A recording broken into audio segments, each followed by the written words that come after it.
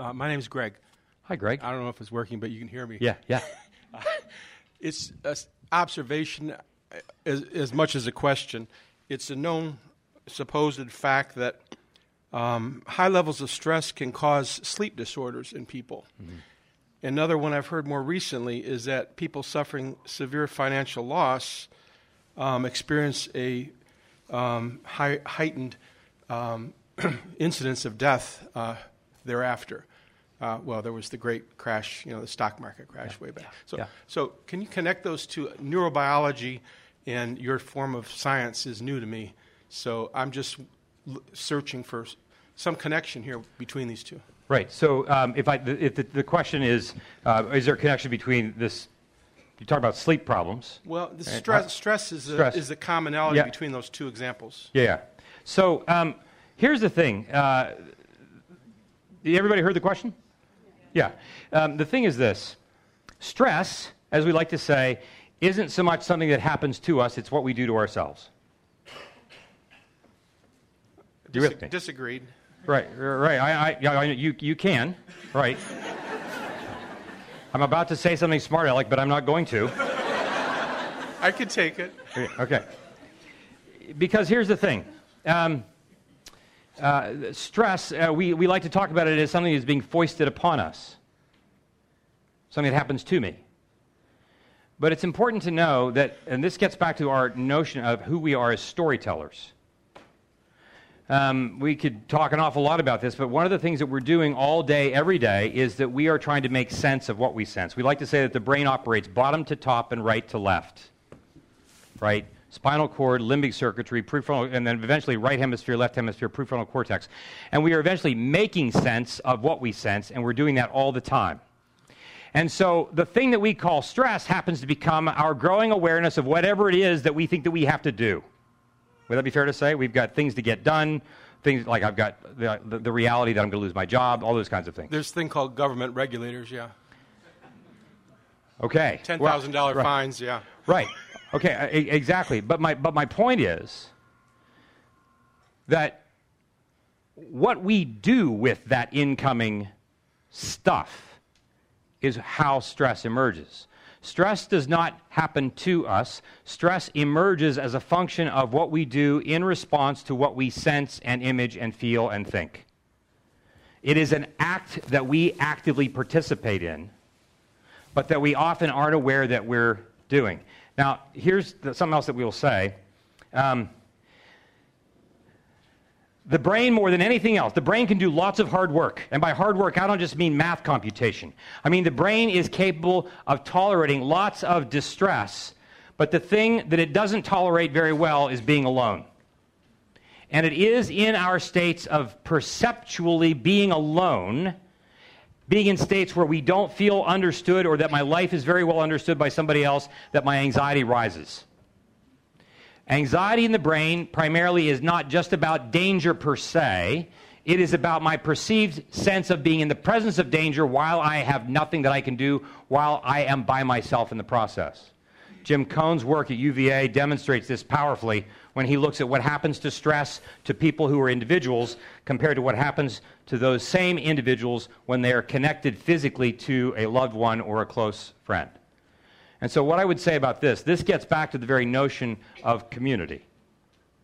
That our answer to stress is not just to somehow magically make stress go away, although there are certain things that we do. So for instance, I'm not a Luddite, but I will tell you that our technology is not helping our distress.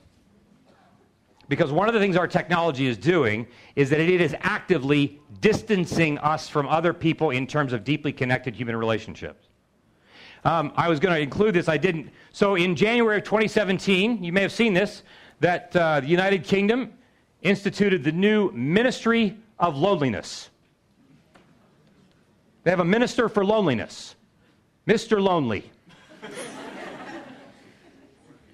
So, but think about it. We now have a government that has recognized that the notion of loneliness is a big enough deal that we need to do something about it. I got to tell you, no government is going to do anything about this.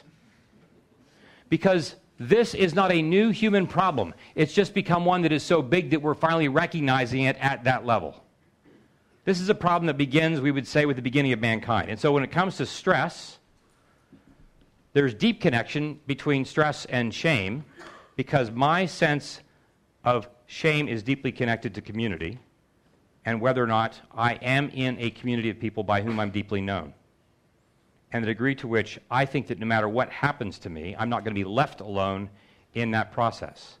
If I'm in debt, if I'm out of my job, if my health concerns raise, so forth and so on. Stress is primarily a function of our relative level of connection with others. Thanks.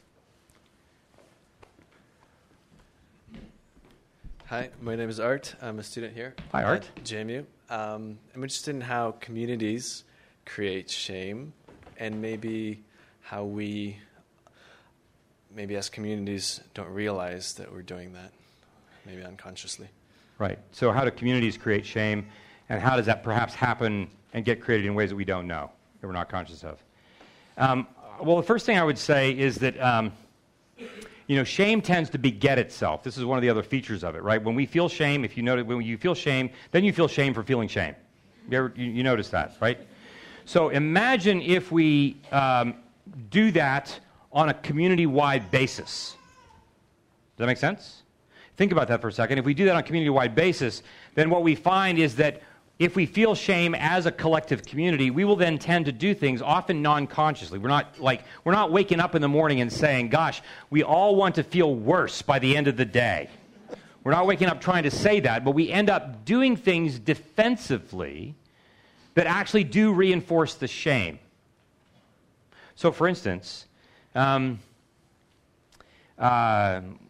thing that communities can do within themselves is we'll talk about certain kinds of thoughts or behaviors and so forth, in which, again, the process in which a person is experiencing something is like if they feel something or think something and so forth and so on, it's not so much about what I think or what I feel. It's going to be that nonverbal disconnection of relationship that happens in the discourse that I have about whatever the topic is. Does that make sense?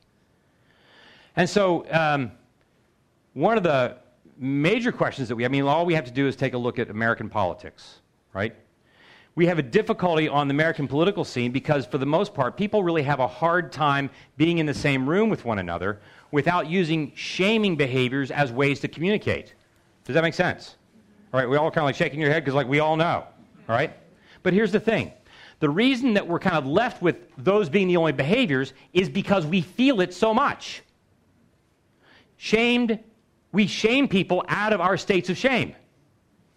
It's not like we're healthy people and we just decide, I'm going to shame that person. No, so if I'm in the business of shaming other people, I first have to recognize, where is it within me? What is it about the story that I'm telling? What is it about my deep sense of I'm not enough, I'm not okay? What is it about that story, and where's that coming from, out of which is emerging this thing that I'm doing in the context of my community? Does that make sense? Here's the other thing, though. When you have entire communities that are being formed by shame, if you're going to approach that problem, you're going to need another community to do it. You can't take these things on as an individual, per se.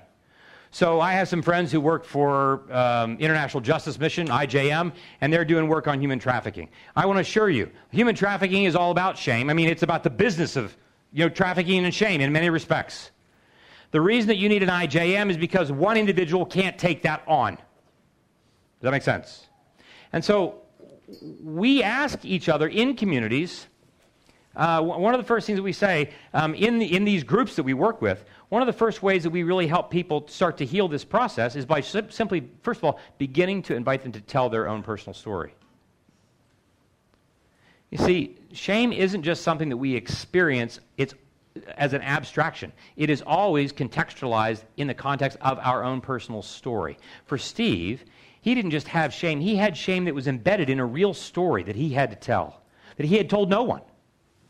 And because he walks around with this particular story, he's also having to walk around managing the neural network payload that story represents, And as long as he continues to have to manage that, on top of which now is the shame of not being able to stop his son's suicide, at some point, his brain no longer has energy to do its normal daily things, and he gets depressed.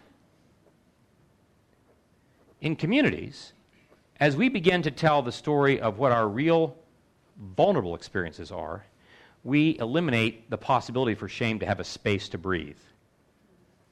Shame does not want you to be vulnerable, because shame knows that the moment that you're vulnerable, somebody else might actually look across the room and be empathic.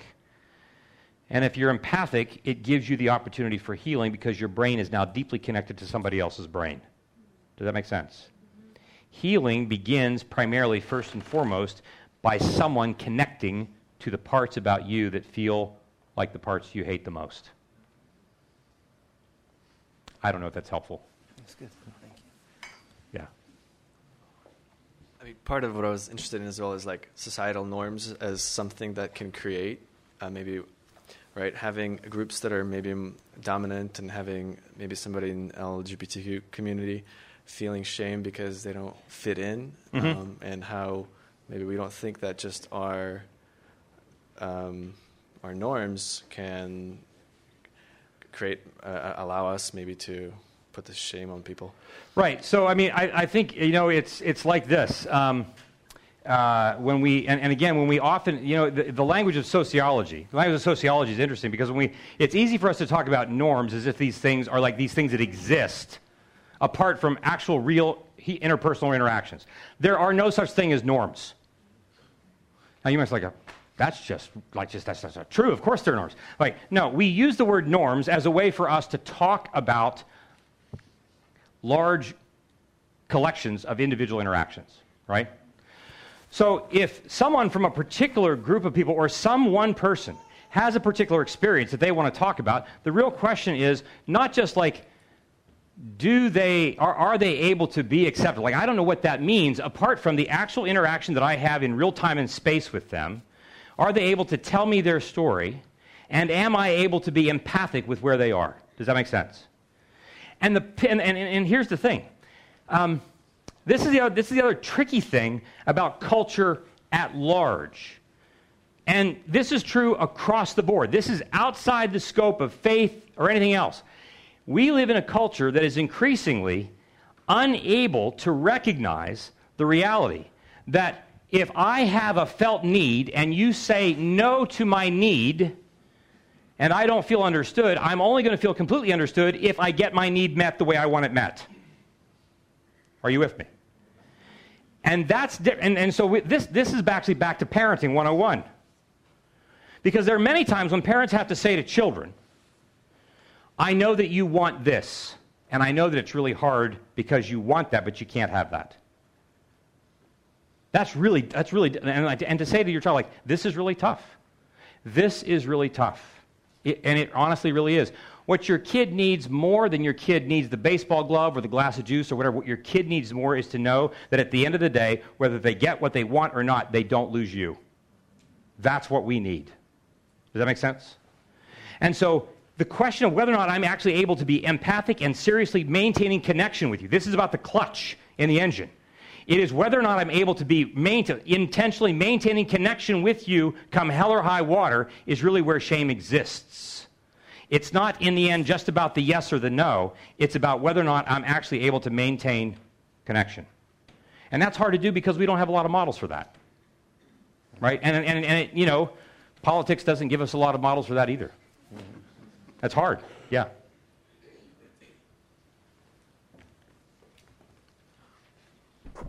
Hi, my name is Nate. I'm not sure if you said this or I just missed it, but could you give a concise, as concise as you can make it, a working definition of the term shame? Because I've heard it so much it's sort of losing its meaning, or I think of something, other people think of different things when they hear the word. Yeah, no, I can't.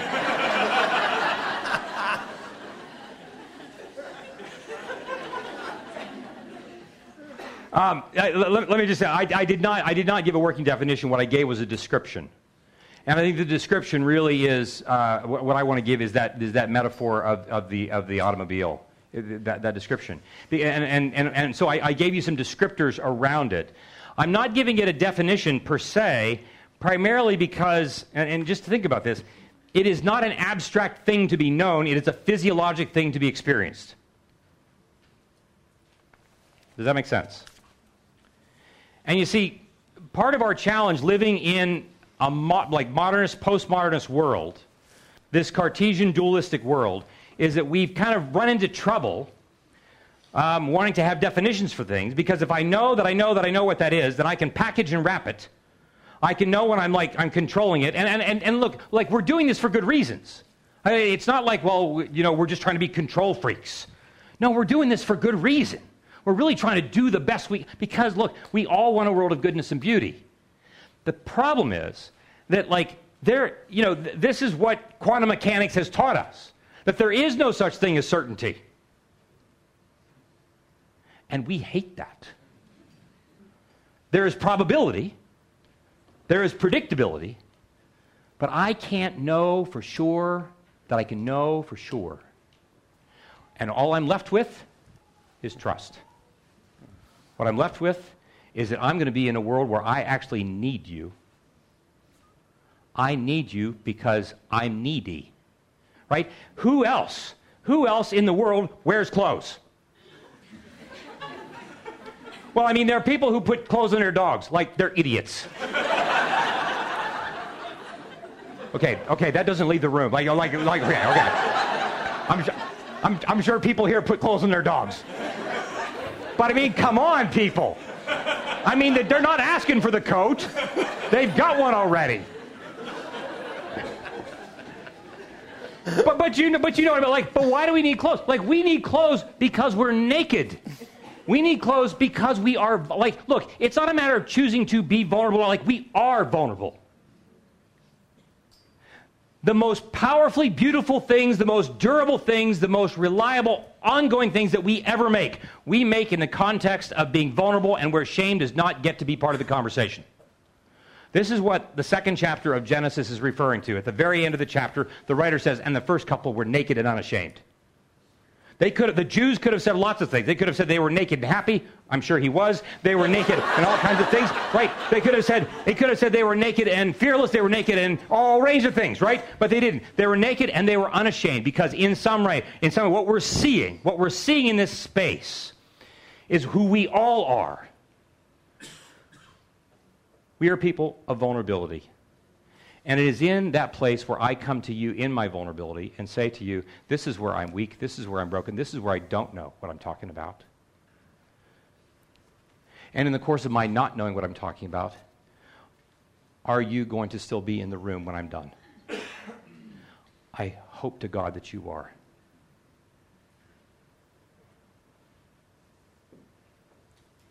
You may have just answered my question, but my name is Nikki, and an incredible woman, Melody Reese, who my husband and I saw before. Holy mackerel. Before, when we went to your practice for pre-engagement counseling. Yeah.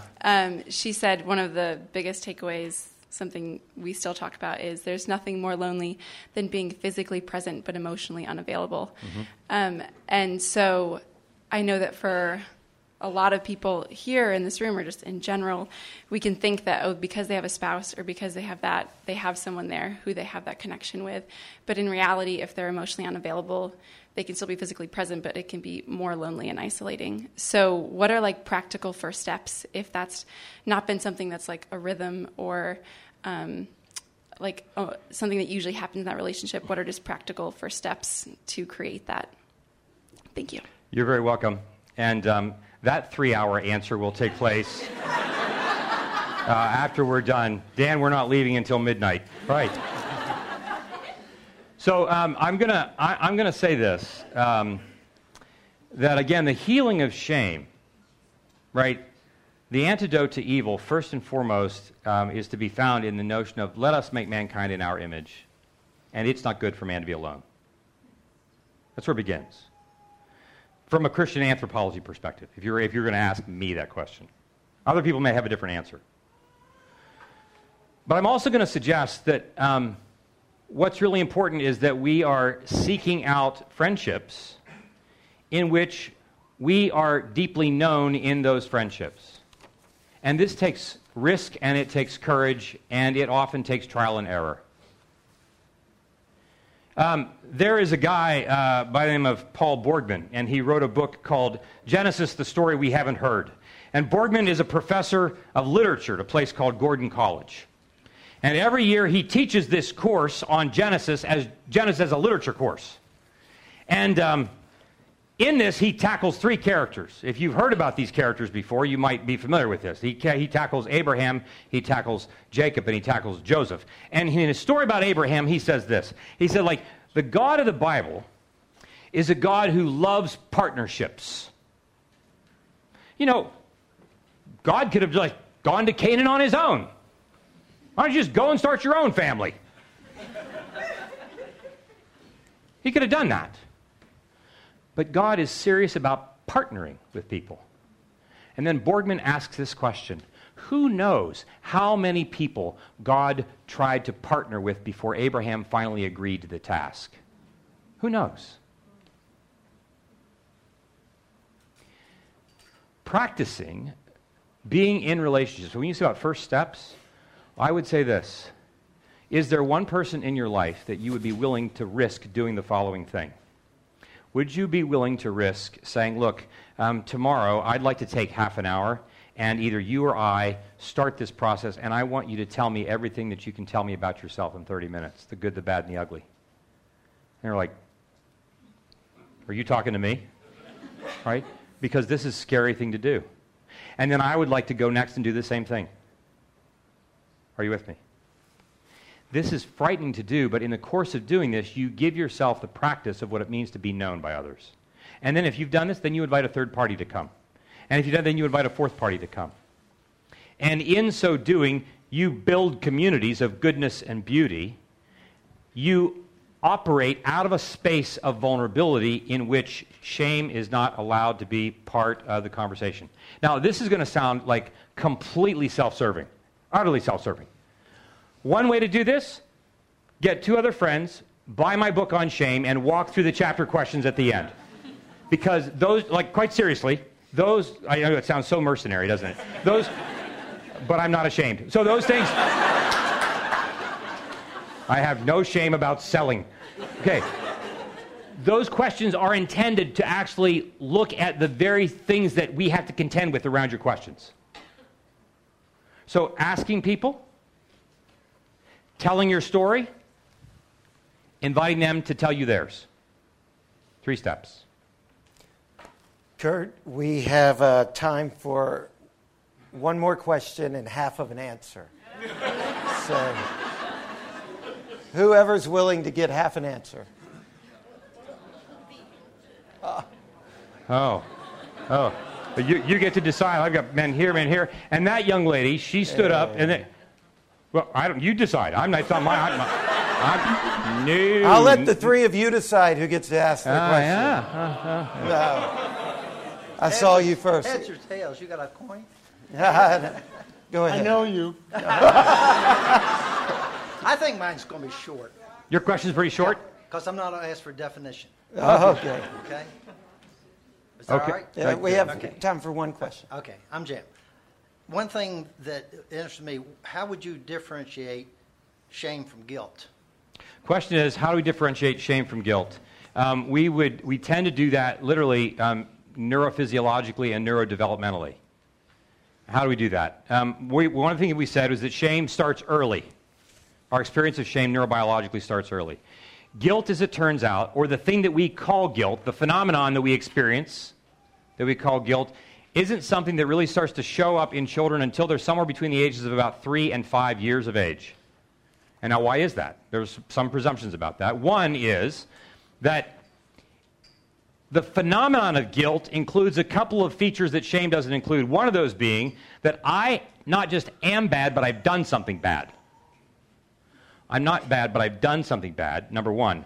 And not only have I done something bad, but the thing that I've done wrong actually affects somebody else in my life. It affects a relationship. Now, I feel guilty because, like, I'm disappointed my dad, my mom, my teacher, my whoever, whatever that is. But both of those features, that I've done something bad and that I've done something that hurts somebody else, actually requires a developmental capacity on my part to separate me from the thing I've done and from the person I've hurt. It's generally considered that children younger than about 3 years of age, some might be able to do it younger than this, aren't really able to conceptualize that. Everything about their brain experience is about them. The sense that I can separate me from the thing I've done and or from other people is difficult for me to do. There's also some other interesting data about guilt, though. We know that when you experience the thing that we call guilt, that physiologic we might say neuro-imagined experience, like I imagine people, I imagine what this is like. When I imagine this, people who experience guilt, especially if this happens between them and somebody that they trust, right? So they've hurt their parent or they've hurt their teacher or somebody else. The first thing that they tend to do is they tend to turn toward the person. They tend to turn toward the person, seek them out, and do something to ask for forgiveness, to seek reconciliation. This is what they tend to do, whether they're 5, whether they're 15, whether they're 25 years of age. This is what we tend to do. When we feel guilt and we have been, and this has happened in a relationship in which we trust them, we tend to turn toward them in order to reconcile. With shame, we won't do it. Shame consistently is something in which we still turn away from someone. You do something, you hurt somebody's feelings, you apologize, they forgive you, and the next day you wake up and you still feel bad. That's not feeling guilty, that's shame. That's this sense that there is this residue, that there's something about me that's wrong. Not just that I've done something wrong, but I am wrong.